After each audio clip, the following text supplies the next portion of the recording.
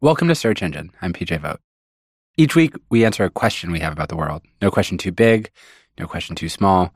This week on the show, the story of former crypto wunderkind Sam Bankman-Fried, who the government is saying stole over $8 billion from his customers.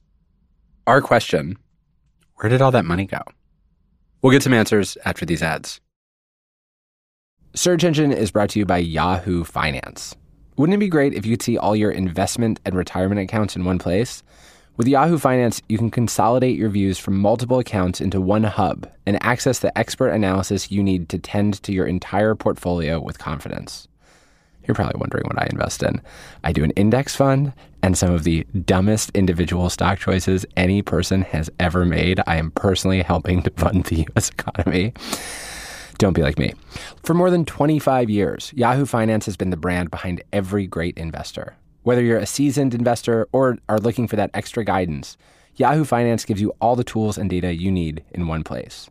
They are the #1 finance destination, producing a holistic look at the financial news cycle, including breaking news, original editorial perspectives, analyst ratings, independent research, customizable charts, and so much more. For comprehensive financial news and analysis, visit the brand behind every great investor, yahoofinance.com, the #1 financial destination, yahoofinance.com.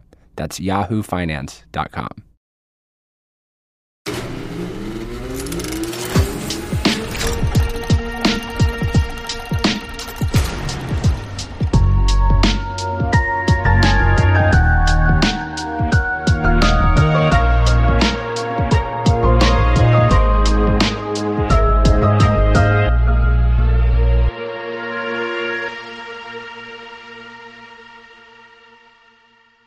Can we just take a time machine back to very recent history for a moment?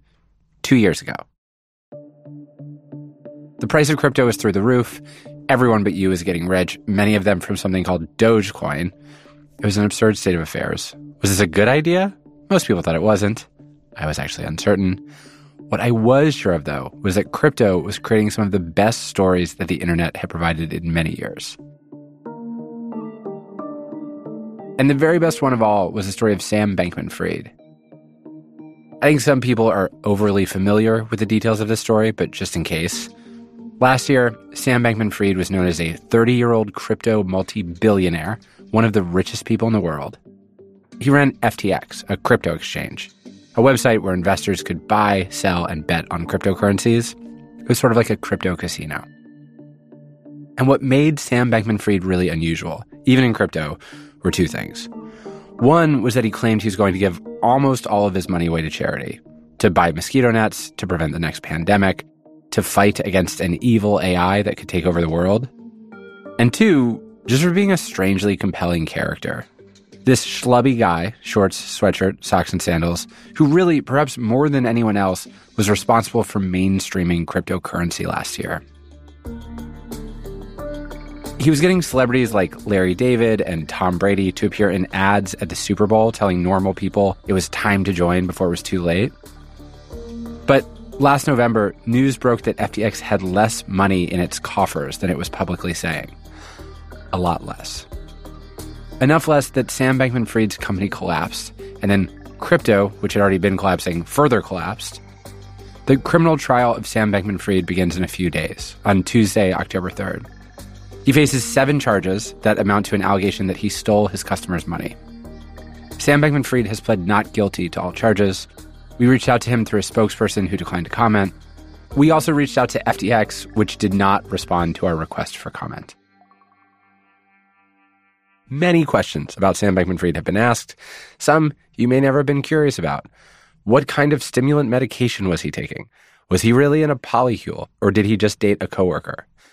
But the question I have that I cannot let go of is, how do you disappear $8 billion? That's significantly more than the entire GDP of Barbados. $8 billion is just a lot of money to hide or to vaporize, particularly in an ecosystem, crypto, where the whole point and promise is that every transaction is recorded and public on immutable ledgers. I wanted to know where the money had gone. So I summoned an investigative reporter to Search Engine's recording studio on Wall Street. First of all, can you just introduce yourself, like say your name and what you do? My name is Zeke Fox. I'm an investigative reporter for Bloomberg and the author of Number Go Up, Inside Crypto's Wild Rise and Staggering Fall. So I want to just talk about your journey into this first. When and why did you start writing about cryptocurrency? So my specialty is investigating shady things on Wall Street. And we're here in the financial district right now. This is my spot because the real Wall Street firms are long gone. And all the towers like the one that we're in right now, there's tons of them that are filled with boiler room operations, like pump and dump scammers, loan sharks. And for 10 years, I made it my business to get to know these people, to figure out how their schemes work, and to write about them. And when crypto started booming, people would tell me, it would be perfect for you. You should investigate crypto. And I was hesitant to get into it. The hype around crypto was kind of a turnoff, and it was hard to see what I would investigate. Wait, why? Why was it hard to see what you would investigate? So what I love to do is to decode a complicated contract and see how they're operating in a legal gray area and trace money through their offshore companies. In crypto, a lot of the pitches were just hey, I got Shiba Inu coin. You should buy it because it's so funny. And then it would go up. And people are getting rich on it. But I felt like basically sending an investigative reporter like me to investigate a crypto scheme was like sending the snooty New York Times restaurant reviewer to check out the new branch of Taco Bell. Of course I'm going to say it's a scam. So part of what was interesting about figuring out how to cover crypto was figuring out was it a scam, wasn't a scam, which parts were scams, which weren't. For you, though, it was more obviously the system is going to create a lot of incentives for scamming, but the scams themselves to you didn't seem elegant or sophisticated enough to be worth untangling. Yes. And objectively, in hindsight, this was totally wrong. Right. Zeke feels he was wrong to have been so snobby about crypto scams because once he dug in, he found a lot to be interested in. He covered Tether, Terra Luna, Celsius. But one of the most interesting stories during the crypto years, to Zeke, to me, to a lot of people, was actually the story of one person who did not seem to be running a scam at all. I think the first time I heard about Sam Bankman-Fried, I read about him in New York Magazine in February 2021. And this is the article that outed him as one of the biggest donors to the Biden campaign. Oh, interesting. And there's a photo of him on his beanbag where he claimed he slept every night. Yes. He's wearing his uniform, the cotton shorts, the white gym socks, and an FTX t-shirt, kind of showing off his thighs. And in the article, he talks about this arbitrage, how he'd made his fortune. And it was this kind of weird trick. It's remember the old online ad thing that you'd be lose 20 pounds with this one weird trick. Yeah. I think that's a good way to think of stories. If the story can be boiled down to this guy made $20 million with this one weird trick, that's a good story that people will read. This is a trick that Sam Bankman-Fried actually figured out in 2018. He'd not yet started FTX, his offshore crypto casino. Instead, he'd founded a trading firm called Alameda Research. And at the time, they were entirely devoted to executing his one weird trick. And the trick was that in the United States, one Bitcoin cost, at the time, maybe $9,000. So if you wanted to buy a Bitcoin, you had to send $9,000 to Coinbase or a US-based exchange. There you could buy a Bitcoin for $9,000. But in Japan, on Japanese exchanges, a Bitcoin went for the equivalent of $9,900 in yen. So in theory, you could buy one Bitcoin in the US, send it to Japan, sell it at a Japanese exchange for $9,900, and make an instant 10% profit. Then send the money back and do it all over again. And if you do the math on that, if you're earning 10% a day, you will be a trillionaire within a year. It's unheard of on Wall Street that you could get these kind of returns. But he pulled it off. This arbitrage only worked for about a month. And in that month, he was able to earn something like $20 million. I was captivated by this story. And I also read in this story that, he'd given $5 million to the Biden campaign, which made him one of the biggest donors. So what you see is like, okay, one, it's interesting that this person found one weird trick online to make $20 million, a thing that is often promised, rarely delivered. And two, it's interesting that this crypto person is immediately, clearly trying to exert political influence. Like $5 million to the Biden campaign is really significant. Yes. And he said that he'd never spoken to Biden. And he said, I have a lot of things to say. There are a lot of things I could talk his ear off about, but I'm pretty sure he wouldn't give a shit. And I thought, like, what a weird guy. Like, so I was pretty jealous of this story, but I honestly filed away as like, missed my chance. I guess that was his moment in the sun, and we won't hear about this guy anymore. Of course, it didn't turn out that way. Zeke would see and hear about Sam Bankman-Fried plenty. June of 2021. The vaccines had just come out. Lockdown was ending. Many people were getting sick of hearing about crypto. Zeke was becoming more obsessed with it.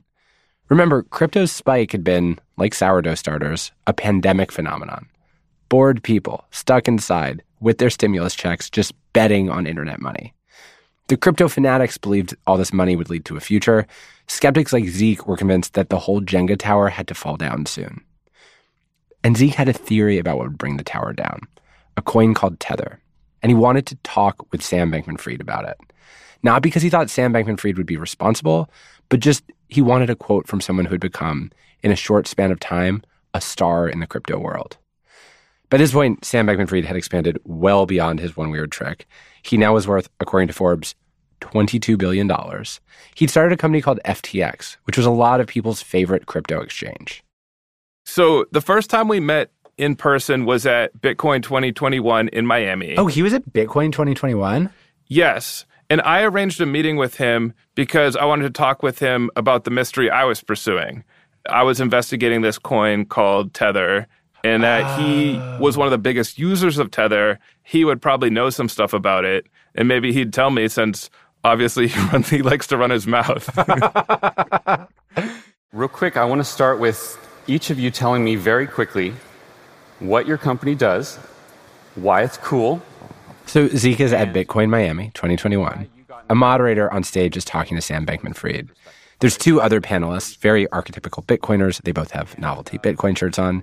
Sam, compared to them, seems more sober.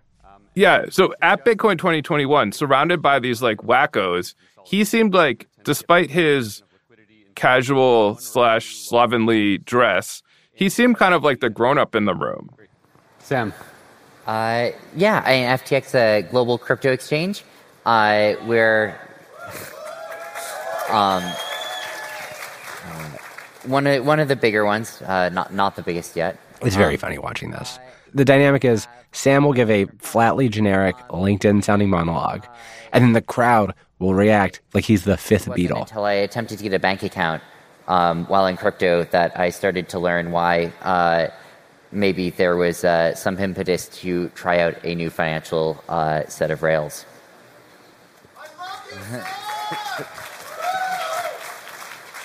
He had experience on Wall Street working at Jane Street Capital, which is like a really well-regarded high-frequency trading firm that hires only, physics PhDs from MIT.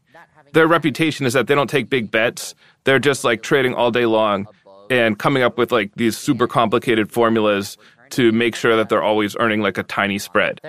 Now, that's not to say you're not negative EV if you're doing 100x leverage, but you have to go further than just talking about probability of loss, right? If you have a 10% probability of 10xing and a 90% probability of going to zero, that's not a negative EV position to have on, right? And that's not something that he was good at talking in a way that was understandable to Wall Street guys or to someone like me who was used to covering Wall Street. He didn't sound like one of these like Bitcoin to the moon people. Right. He sounded like a smart guy who had found one weird trick and maybe now would find many other weird tricks and make a lot of money. In order to put on the same size position. The story of Sam Bankman-Fried at that moment, it went like this. He was a curly-haired whiz kid taking his Wall Street expertise to crypto. There, he was essentially minting money through two different companies. One was FTX, the online crypto exchange, which made its money by taking commission from every trade that a customer placed. But then on top of that, Sam Bankman-Fried still had his existing company, Alameda Research, a crypto hedge fund. They'd started out with their one weird Bitcoin trick, but now they made all sorts of bets on crypto, many of them actually on FTX. As the billions piled up, what made Sam so irresistible to reporters was not just all the fast money he was making, it was what he said he wanted to do with it. He promised to anyone who would listen that his plan was just to give it all away. And not when he was in his 80s, to give it all away soon. It was part of this movement he joined, a philosophical movement that felt quasi-religious, effective altruism. Had you heard of effective altruism before him? I'm sure I'd read about it, yeah, but I hadn't given it that much thought. And what was his description of what it was? What he described to me was that when he was a teenager or in his early 20s and at MIT, he was a committed utilitarian. He wrote on his blog back then, "I am a utilitarian. Basically, this means that I believe the right action is the one that maximizes total utility in the world. You can think of that as total happiness minus total pain." And he was really committed to this as a driving principle for his life. And he'd become a vegan because he thought, sure, it tastes good to eat chicken for 10 seconds, but that bird gets tortured for their whole life, and the pain the bird suffers outweighs my enjoyment of eating the bird, therefore I should not eat the bird. And so when he was in college, he was giving out, animal cruelty pamphlets in Harvard Square. He met this philosopher, Will MacAskill, who was kind of the founder of the effective altruism movement. And Will at the time was promoting this idea called earning to give. And he met Sam at a lecture. They're at the Oban Pan in Harvard Square afterwards.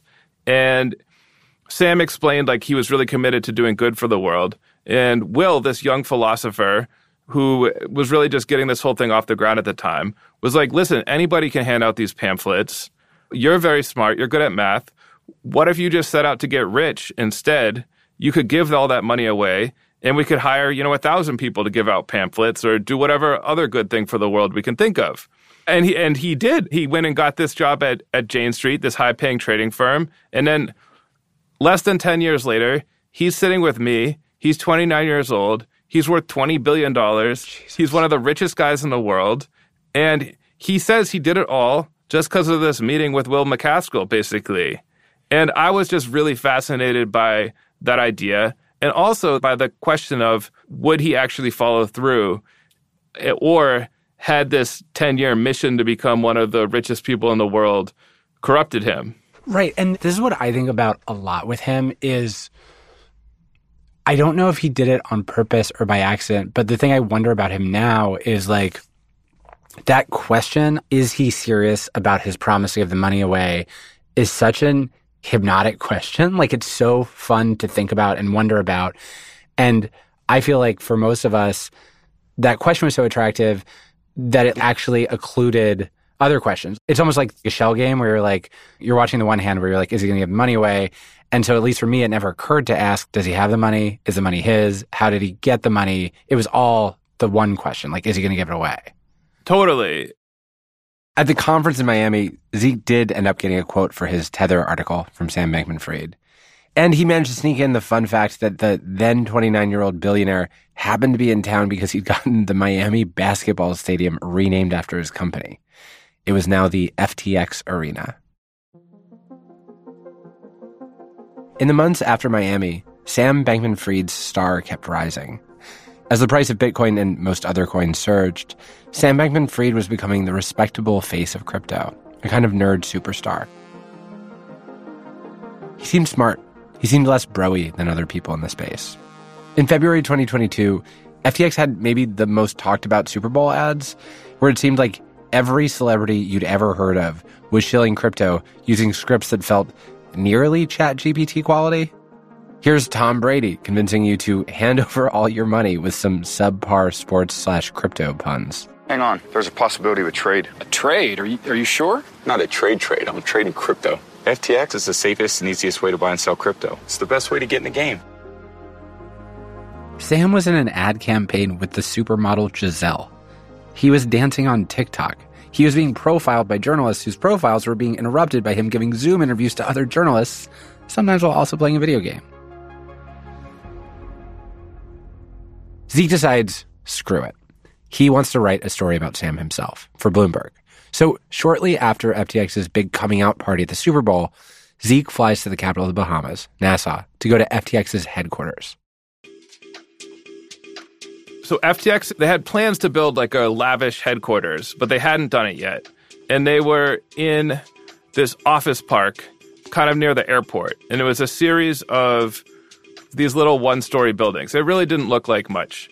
And very embarrassingly, when I got in the cab in the Bahamas, I was carrying my LL Bean backpack that I always have. And the cab driver just looked at me and was like, "Crypto guy, huh?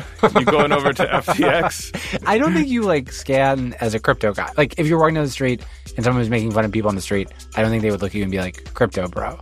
Thanks, PJ. Well, in the Bahamas, I totally did. And I had to be like, "Yes, please take me to the crypto place. Please take me to where you take all the other nerds." So Sam had a assistant who was very nice, who was my main point of contact. And I'm talking with her in the kitchen of this little office. And they'd just gotten back from the Super Bowl. And she's telling me about all their experiences there. When in walks this curly-haired guy in his, no shoes, wearing his socks. He walks into the break room, opens up a cabinet, takes out a packet of microwavable chickpea korma, one of those ready-to-eat things you might see at Trader Joe's. Yeah. Does not microwave it, rips it open, and just starts spooning it into his mouth. And I'm like, that's one of the richest guys in the world right there. And then his assistant is like, "Sam, this is the reporter who flew down here to profile you."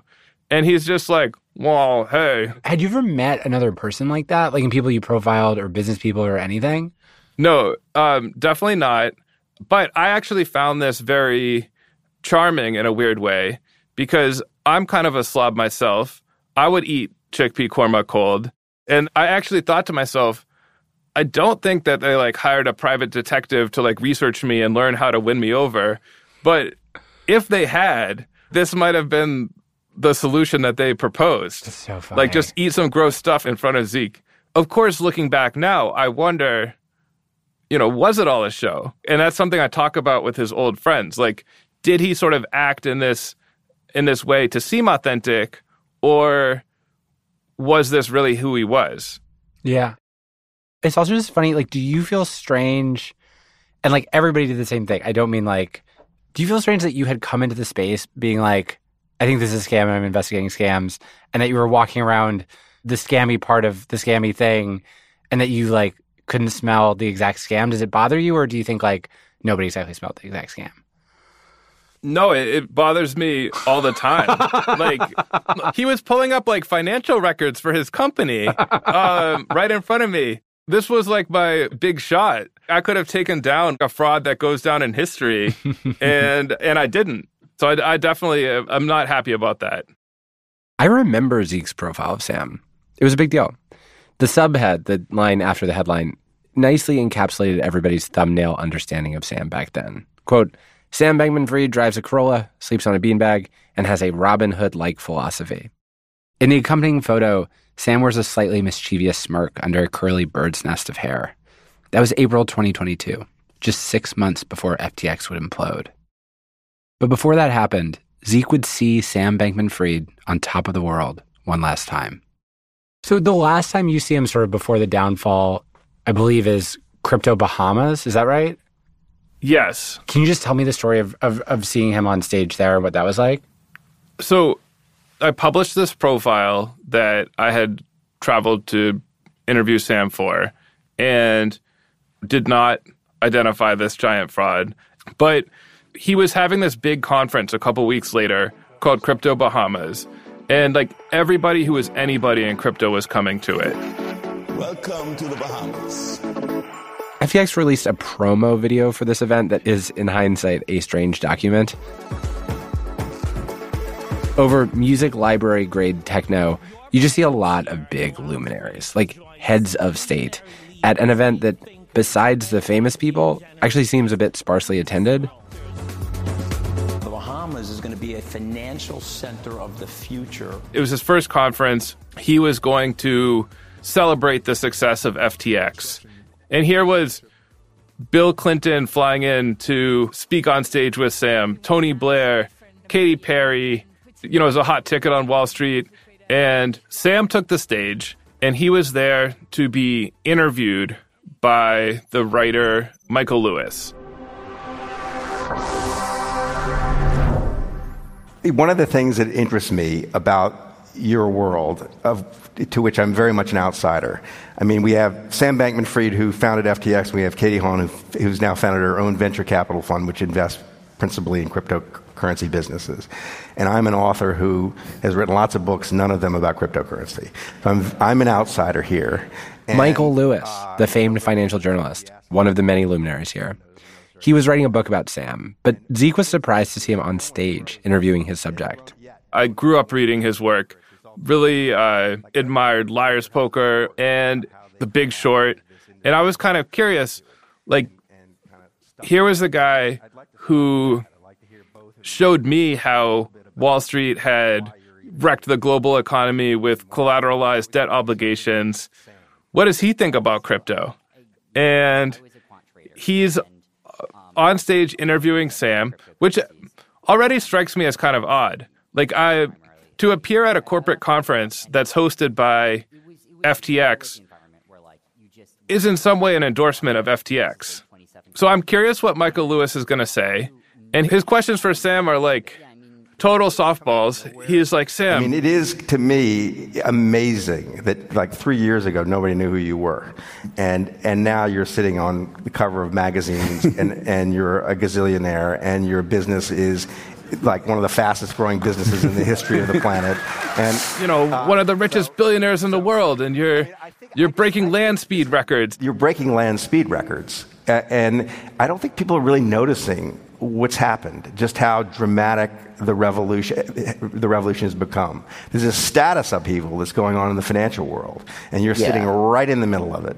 So just like very brief talk about the beginning of these changes, and then I want to pivot to Katie. Yeah, I mean, basically, and I think the way that sort of I approached it was like, what should the product be? Like, let's take everything that we've seen, everything that we can think about, and just like from the beginning. Like, it goes on like this. A series of questions that are pretty polite, not especially probing. Whatever doubts Michael Lewis might have harbored, he was not airing them here on stage at Sam Bankman-Fried's own conference. In the audience, amidst a sea of Sam's admirers, sat Zeke.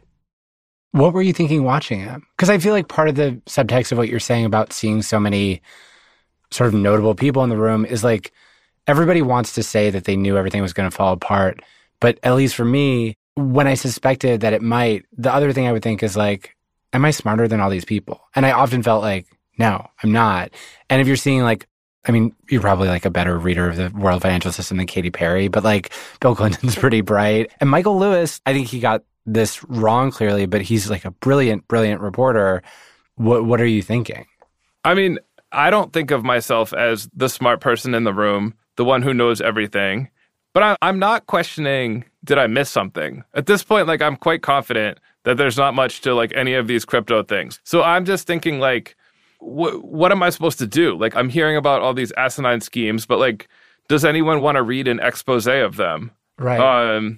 Again, I had no reason to think that FTX was a fraud, but I was even more convinced that this was like an unsustainable bubble. But I'm starting to think, I don't know, if the number goes up high enough, maybe they'll make up some legitimate uses for crypto later. Right. Like, I'm starting to feel like, what could pop this bubble?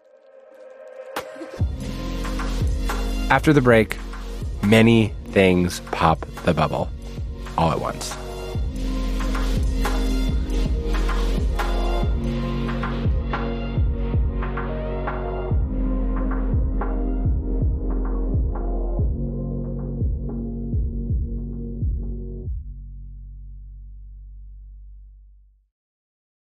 Search Engine is brought to you by Seed Probiotics. Small actions can have big benefits, like how taking care of your gut can support whole body health. Seed's DS1 Daily Synbiotic benefits your gut, skin, and heart health in just 2 little capsules a day. My relationship with my body is a bit of a nightmare. Probiotics can help with things that are important to me, like digestion and skin health. Your body is an ecosystem, and great health starts in the gut. Your gut is a central hub for various pathways through the body, and a healthy gut microbiome means benefits for digestion, skin health, heart health, your immune system, and more. Probiotics and prebiotics work best when used consistently, like other routine health habits. Seed's subscription service easily builds DS1 into your routine, with no refrigeration needed. Trust your gut with Seed's DS1 Daily Synbiotic. Go to seed.com/search and use code 25search to get 25% off your first month. That's 25% off your first month of Seed's DS1 Daily Synbiotic at seed.com/search. Code 25search. Search Engine is brought to you by June's Journey. June's Journey is a mobile game you can download on your smartphone. Everybody loves a good family mystery, especially one with as many twists and turns as June's Journey. Step into the role of June Parker and search for hidden clues to uncover the mystery of her sister's murder. Engage your observation skills to quickly uncover key pieces of information that lead to chapters of mystery, danger, and romance. Where will each new chapter take you? June's Journey is a hidden object mystery game with a captivating detective story taking you back to the glamour of the 1920s with a diverse cast of characters. Each new scene takes you further through a thrilling murder mystery story that sets the main protagonist, June Parker, on a quest to solve the murder of her sister and uncover her family's many secrets. I have never met an iPhone game that I don't like to play instead of thinking. Try June's Journey. You can download it for free on iOS or Android. Discover your inner detective when you download June's Journey for free today on iOS and Android.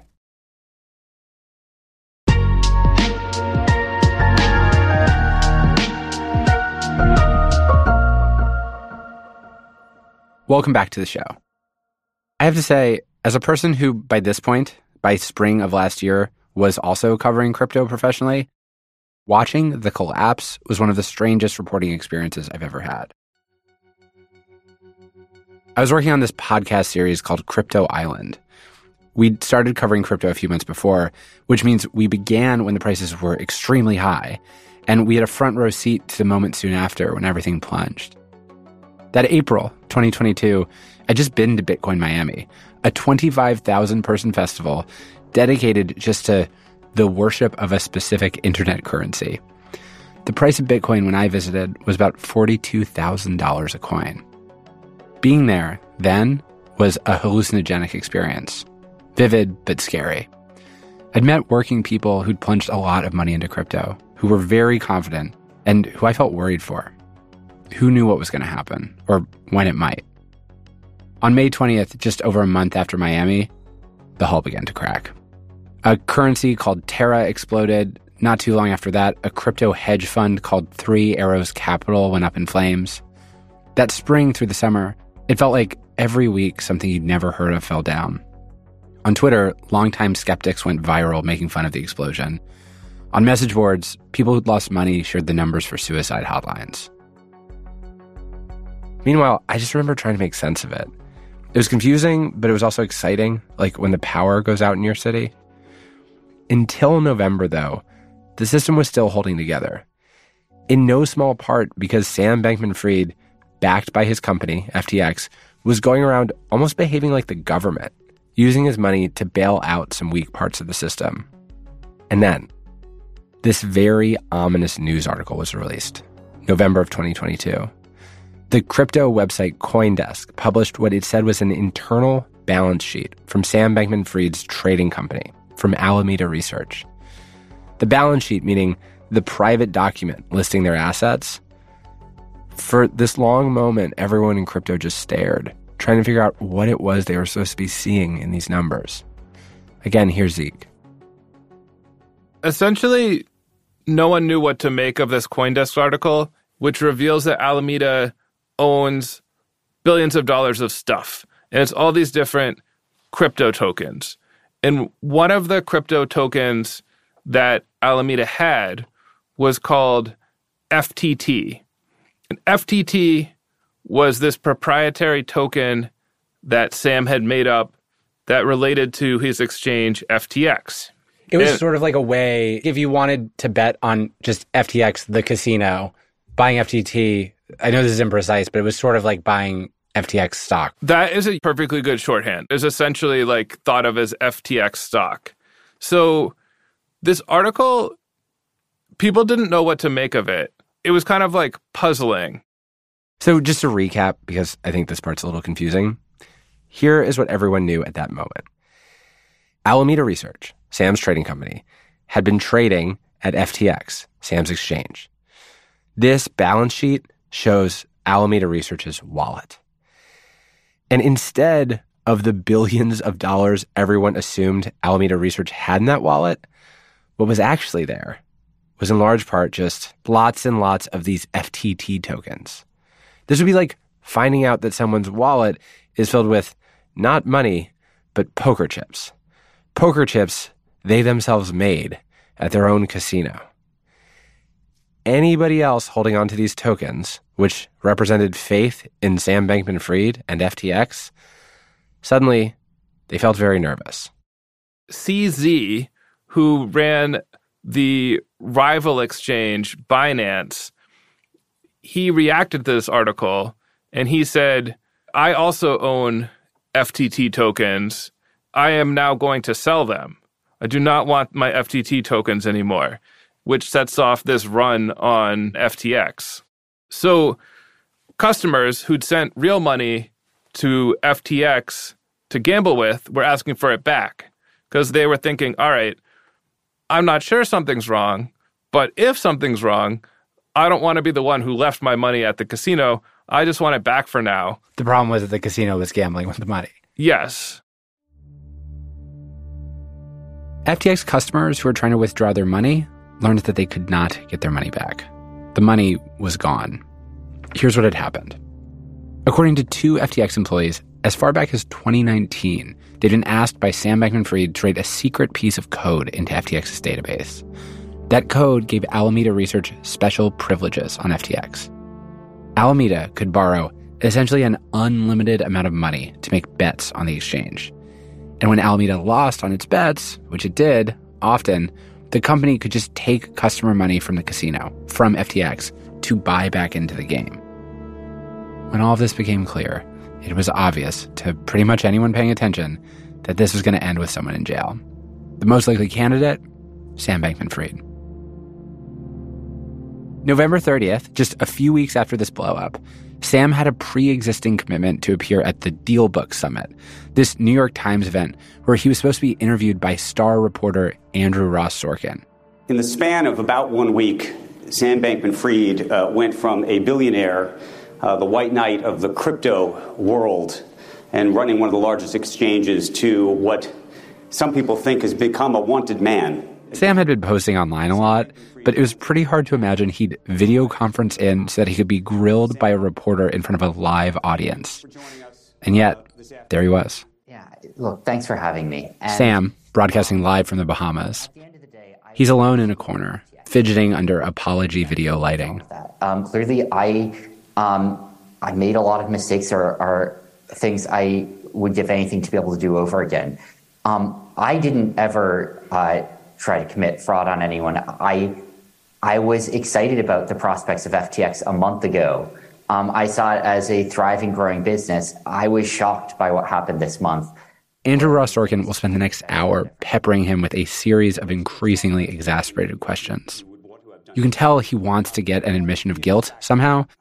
At one point, he pitches an analogy designed to make Sam admit that what he did was just simple theft. If I worked at a bank and was a bank teller, and I decided to leave the bank at the end of the evening and take the cash that I ostensibly had access to, even if I intended to bring it back to the bank later, even with more money to give them back, I still stole the money. I mean, look, I wasn't running Alameda. I didn't know exactly what was going on. I didn't know the size of their position. A lot of these are things I've learned over the last month that I learned as I was sort of frantically digging into this on, November. Sam Bankman-Fried is saying, I didn't know that my crypto trading company had lost a ton of money on a bunch of bad bets. In fact, I didn't know because I was intentionally not paying attention, because I didn't want to create a conflict of interest. If this were true, it would mean that Alameda Research, Sam Bankman-Fried's company, had stolen money from FTX, also Sam Bankman-Fried's company, without his permission and without him noticing. But I haven't been running Alameda. I haven't been, thinking about its finances. I haven't been, making those decisions. But as CEO of FTX, it was still my duty to make sure that someone was doing diligence. I was a large owner of it. That is true. Part of what made this story hard to believe is that the person running Alameda Research was someone Sam knew pretty well. Caroline Ellison, his sometimes girlfriend. One reason that I didn't really believe the story that Sam was trying to say about where this money went, his ex-girlfriend and top lieutenant, Caroline Ellison, who had been in charge of the hedge fund side of the operation, in November, after FTX had collapsed, there were a couple days when it looked like Binance was going to save FTX, and everybody was in the clear. Oh, right. Yeah, CZ was like, I'm going to look at their finances and then I'll make a decision. But it looked like they would essentially do a bailout of their competitor. Yeah. And so she thought she was getting a bailout, and she called a company-wide meeting of everyone on the hedge fund side. And at this meeting, she basically told everybody her version of what had happened. And what her version was that Alameda had essentially run out of money, and they had made the decision to keep Alameda going by borrowing the FTX customer funds. And that she discussed this with all the top people at the company. Sam had made the decision. They'd done it on purpose. And more recently, the prosecutors have obtained a tape recording of this meeting, and they published not the tape itself, but a transcript of what Caroline said. Oh, wow. Here's what she said. Starting last year, Alameda was kind of borrowing a bunch of money via open-term loans and used that to make various illiquid investments. Then with crypto being down, the crash, the credit crunch this year, most of Alameda's loans got called.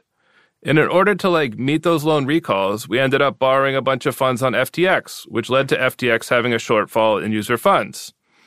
Then she said, I guess what does this mean? I guess mostly I want to say I'm sorry. This really sucks. It really sucks for all of you guys. I think it's really not fair to you guys.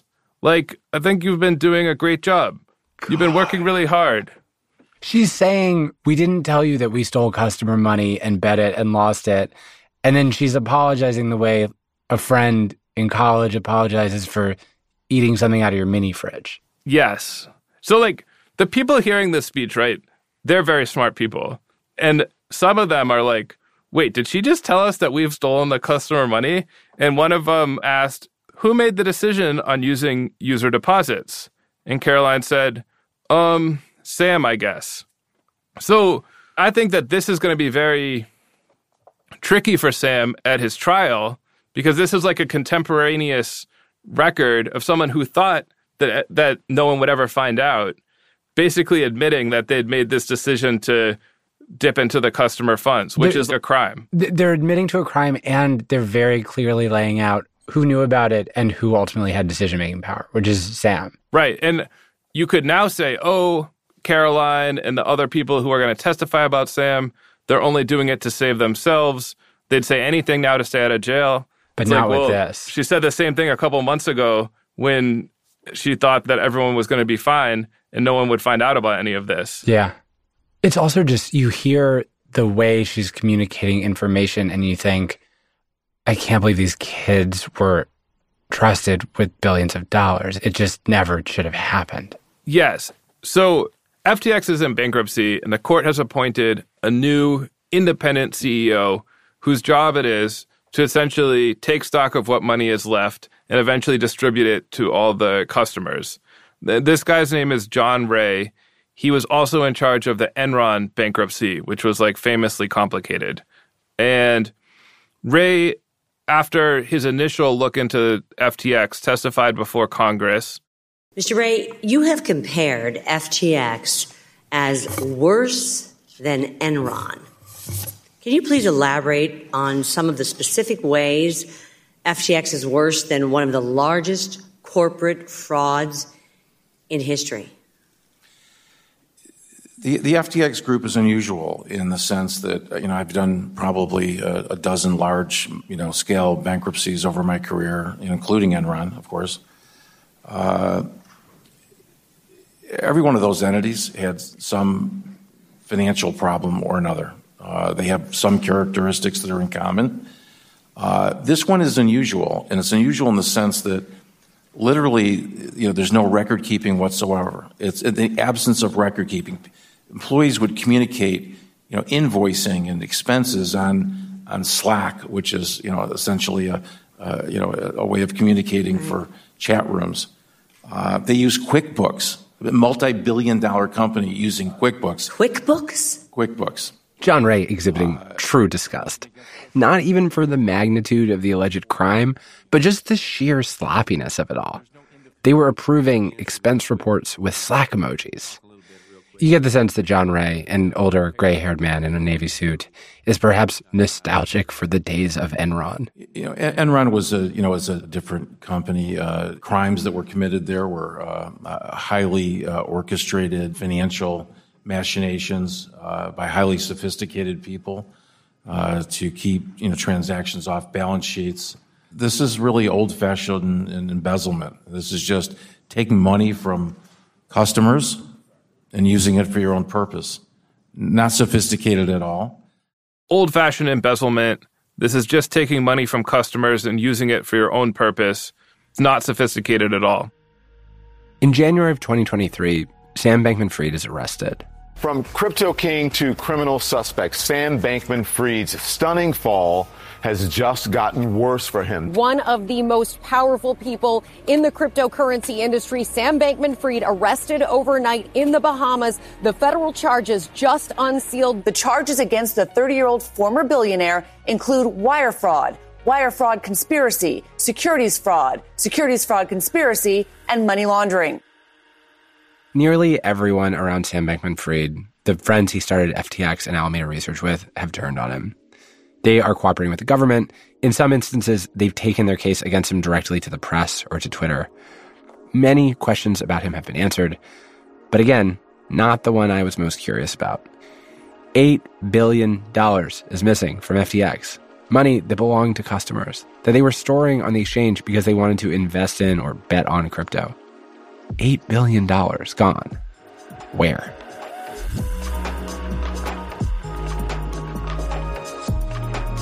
After the break, Zeke helps us understand.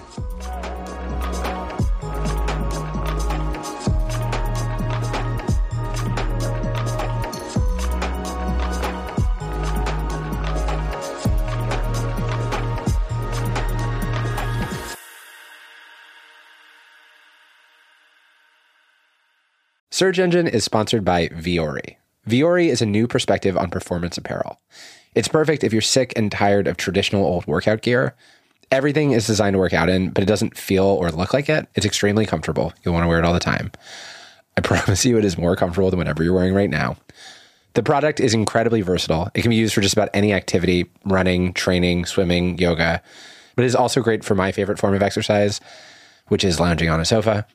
Also, Vuori is 100% offsetting their carbon footprint. They're using better sustainable materials for their products to empower your best active life. Vuori is an investment in your happiness.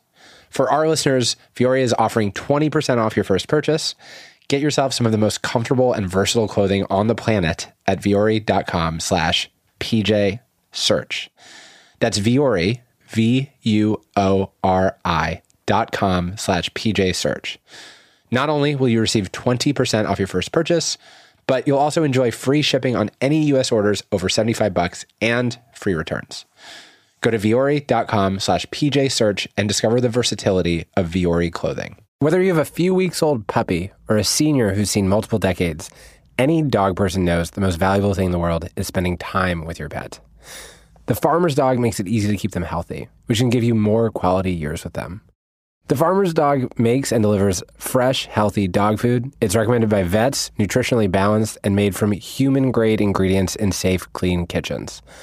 I have fed my dog this dog food. I think he really likes it. It's the best option for dogs at all life stages because it's not kibble, it's not canned goo, it's just actual real food. A fresh diet has been found to have all sorts of benefits, from healthier coat and skin to better breath, even easier digestion, and smaller, better poops. It doesn't matter if your dog is young or old, it is always the right time to begin investing in their health, helping you live more healthy, happy, and full years together. Get 50% off your first box at thefarmersdog.com/search and let The Farmer's Dog know we sent you. Use our code or click podcast after you sign up for your first box.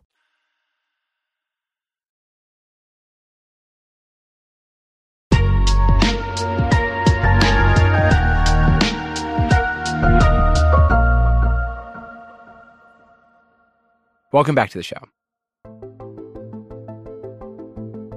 Sam Bankman-Fried's criminal trial begins in a few days, October 3rd. Besides the government, Sam Bankman-Fried will be fighting several class action lawsuits from former customers. There's also, separately, FTX bankruptcy proceedings, where newly appointed CEO John Ray, the one who sounds nostalgic for Enron, is going through the company QuickBooks, trying to piece together what happened here. All of these court proceedings will generate more clarity, more answers in time. But here's what we know now about the pipeline that took billions of dollars, ran them through Sam Bankman-Fried's companies, and turned those billions of dollars into vapor. Here is the picture drawn by the government's allegations. It's 2022. FTX is flying high, and I decide I want to buy some crypto. And I want to buy it on FTX. I send the exchange $100. In return, I get some crypto, FTX takes a fee, and now, when I visit the FTX website, I can just see it. I can see my crypto. I can imagine that it's just sitting there, which is what I've been told. But that's not true. Instead, according to the government, FTX was stealing that crypto, which they'd promised to hold for me. Some of it went to Alameda, where the company used it to cover its bad bets. Other money went to cover FTX's own business expenses, some of which were questionable. That, broadly, is how the government alleges over $8 billion in customer money got illegally spent.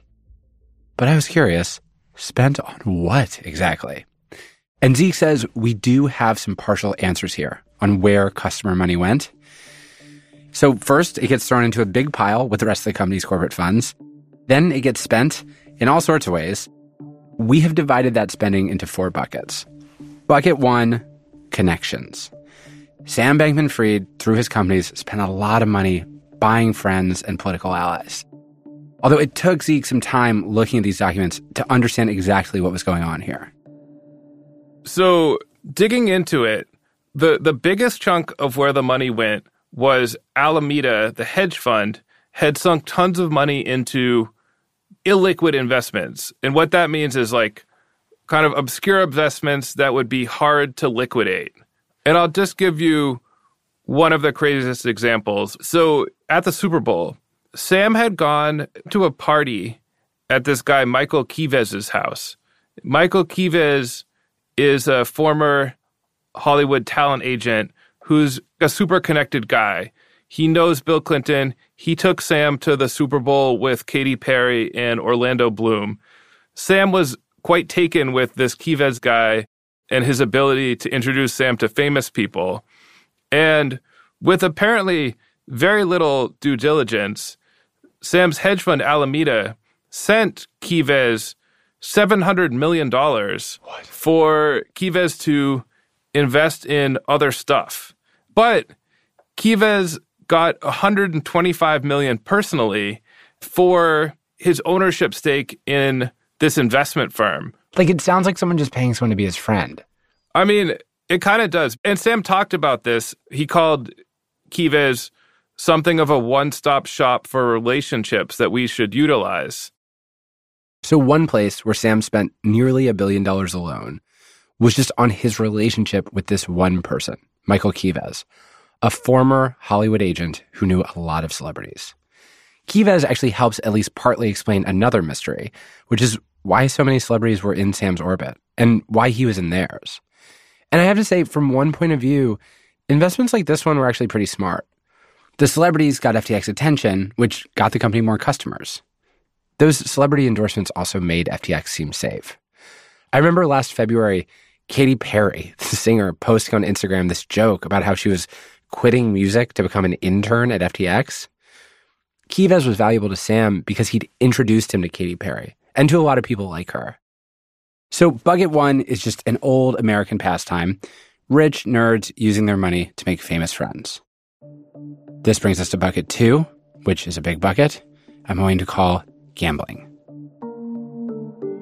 Coins like Solana, SRM, Maps, but also they bought a bunch of Bored Apes. They bought into this company called STEPN that paid you in crypto for walking. They bought into Axie Infinity, a video game where you could earn real crypto by playing. It was popular as a job in the Philippines until the price collapsed. Sam at the time presented Alameda Research as just an investment firm, but Zeke has a cynical theory about what might have been going on here. It could be seen more as like, we need to keep this crypto thing going. So we need to support the crypto world by investing in like everybody. Because like your view as a person who covers financial fraud is that most or all of crypto is a series of pump and dump schemes. In that theory of the case, a few billion more dollars got vaporized with them being like, we need to make sure that the pump of every pump and dump is a big spike. And then like all these people will come into the casino to get into all these little scams and we'll get the money back from them. Yes. So when I flew down to the Bahamas after the collapse and I was interviewing Sam on this like marathon interview, he revealed to me that there was one thing that he had misled me about the first time. He was willing to admit to.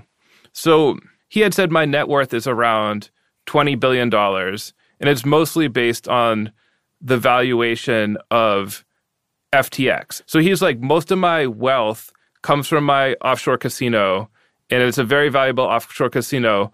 But that's where my interests lie. And what he said is that actually, on paper, at that time when I was meeting with him, he was worth more than $100 billion.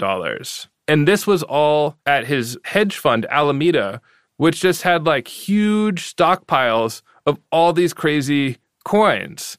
So his interests actually were more aligned with keeping coin values high than I had thought.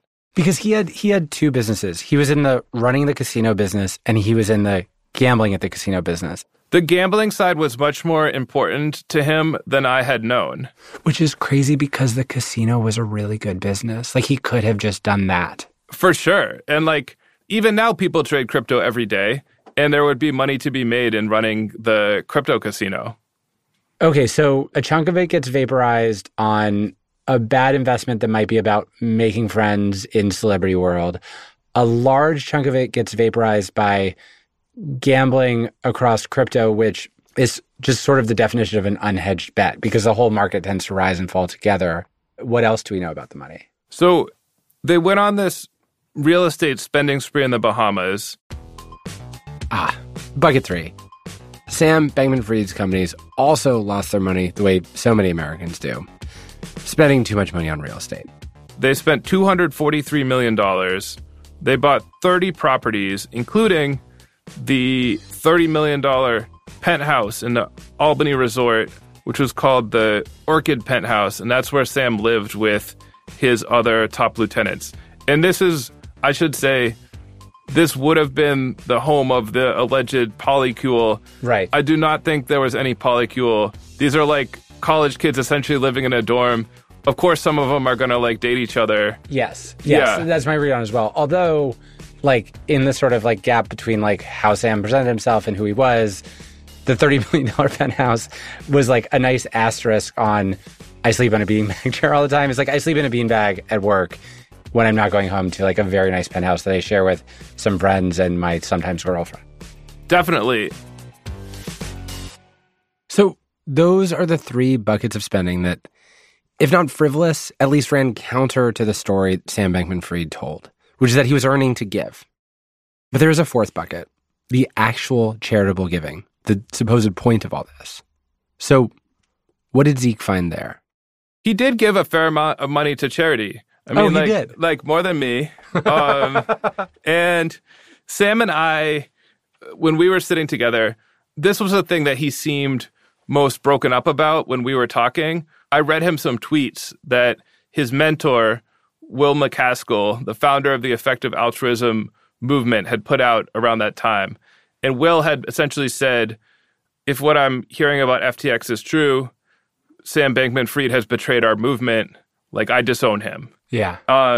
And Sam was trying to say to me, I feel so bad. Like, this is such a powerful movement. It's going to hurt the movement that I'm associated with it. And like, I really did try my best. I really did give a lot of money to charity. And we were tallying it up there. And if you were being really generous in what you counted as charity, you could almost get to $1 billion of charitable donations. But that includes $500 million or so that he invested in an AI startup, which he counted because he believed they were going to develop good AI, and that would somehow make it possible to stop the development of like the evil AI which threatens our civilization. A minor quibbly fact check here, not on Zeke, but on Sam Bankman-Fried. He may have invested the money in an AI company to fight the evil future AI, but this was a traditional investment, not a charitable donation. But still, whatever. Let's count it. And then similar to how he invested in like every crypto startup, he seemed to write a check for like anyone associated with effective altruism who asked him for money. He gave a $300,000 grant to an individual to write a book about how to figure out what humans' utility functions are. That's an amazing book advance for a terrible idea. Yeah, one day we got to wait for this to come out, and then we'll know he got $300,000. And the even better is the foundation gave a $400,000 grant to an entity that made animated videos on YouTube about rationalism and effective altruism. Jesus. So you've got these like bad investments, you've got real estate, you've got donating money to charity. No, I will also say a lot of this stuff Sam wouldn't really dispute. Like when I sat down with Sam, this was my question to him. I was like, where did this $8 billion go? And he wasn't really disputing that all this stuff had happened. And he even said he lost another $1 billion on what he called fuck-ups, and that he'd spent $1.5 billion on expenses. I mean, they were supposedly chartering a jet to fly their Amazon packages in from Miami. Wow. But if you believe that you're like the heroes who are going to save the world, anything that enhances your productivity can kind of be justified. I mean, that's how I justify cabs that I shouldn't do. Like, I know that internal voice is like, well, this is worth it because if I get this work done, it's just crazy to hear it at the $1 billion level. So where did the money go? Here's the final tally, a summary of Zeke's reporting. Over $5 billion in investments, some of that connections, a lot of it in crypto bets and acquisitions. $250 million on real estate, $1 billion on charity if you squint, $1 billion on fuck-ups, $1.5 billion on expenses. The company had about 300 employees. And then, actually didn't mention this, but another measly $2.5 billion buying out rival company Binance's stake in FTX. All of this adds up to actually over $10 billion. Again, that's a mix of customer money and the company's money. It is, as the SEC likes to say, commingled money.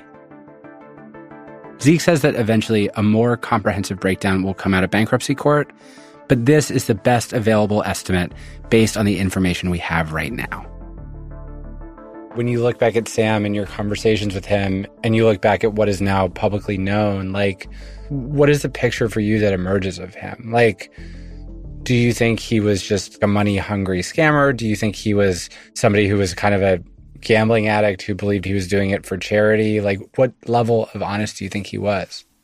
So I may be too committed to my original thesis, but I do think that he wanted to make money and give it away, and that him and his top lieutenants became convinced that they were essentially the heroes of their own sci-fi movie, and that their ability to make billions was the only thing standing between humanity and like the invasion of the killer robots. You mean literally, like that was one of the effective altruism ideas, was that one of the most important threats to defend against was an evil AI. Yes. And like by making billions of dollars and giving it to the right researchers, there was some non-zero chance that they could save the world. So if you really believed that, and you were presented with this choice, admit defeat, go bankrupt, don't make any money to give away, or take the customer's money, gamble with it, hope that the number goes up and we can make it all back, and we will potentially still be in a position to make all this money and give it away. Put in those terms, that's the better choice. God.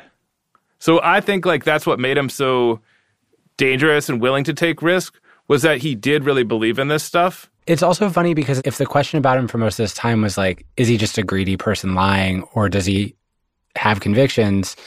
It sounds like he had convictions. He rationalized a lot of terrible choices in the name of those convictions. Had he just been greedy, everybody might be in a better position. Like, had he been greedy, it would have been like, run the casino and make some bets. But because he convinced himself that if there's a 51% chance in his mind of saving the world from killer robots or God knows what else, he should take insane bets and disregard his customers, his fortune, his own future. Like, if you're right in your read of him, his convictions made him more dangerous, not less dangerous. Yeah, I mean, even if there's like a 0.0001% chance that you're going to save the world from killer robots, you should do whatever it takes. God. You know, because you're not just saving the current world, you're saving all of the like trillions of people that would be born in the future if not for the coming of the killer robots, which is why some effective altruists have moved away from their original plan, which was like really, really observable charitable impact, like buying bed nets for people in Africa so to prevent malaria. Yeah. They've swung the total opposite direction and go for like really, really speculative things that might have huge impacts. I will say, if in a few years we're all being hunted down by like artificially intelligent printers with knives or something, I will feel dumb for thinking that they have been dumb. Yeah, and I mean, at that point, we may need to break Sam out of prison to run a new casino. I guess everyone would just give their money to stop the killer robots at that point. We would not need this convoluted mechanism to funnel money to anti-killer robot efforts. I don't think so. Zeke, thank you for talking about this and helping us understand where this money has gone. Thanks, PJ. Zeke Fox. His book is called Number Go Up, Inside Crypto's Wild Rise and Staggering Fall.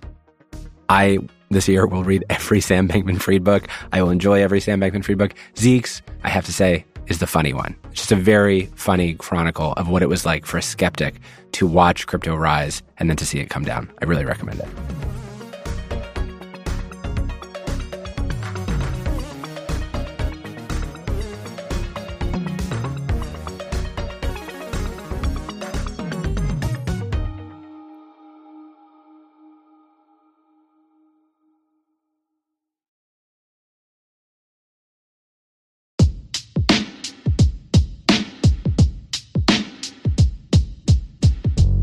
Search Engine is a presentation of Odyssey and Jigsaw Productions. It was created by me, PJ Vogt, and Shruti Pinnamaneni, and is produced by Garrett Graham and Noah John. Theme, original composition, and mixing by Armin Bazarian. Fact-checking by Sean Merchant. Special thanks this week to Aaron Lammer. Our executive producers are Jenna Weiss-Berman and Leah Reese-Dennis. Thanks to the team at Jigsaw, Alex Gibney, Rich Perello, and John Schmidt. And to the team at Odyssey, J.D. Crowley, Rob Morandi, Craig Cox, Eric Donnelly, Matt Casey, Casey Klauser, Maura Curran, Josephina Francis, Kurt Courtney, and Hillary Schuff. Our agent is Oren Rosenbaum at UTA. Our social media is by the team at Public Opinion NYC. Also, congratulations on the wedding, Stanker and Wren.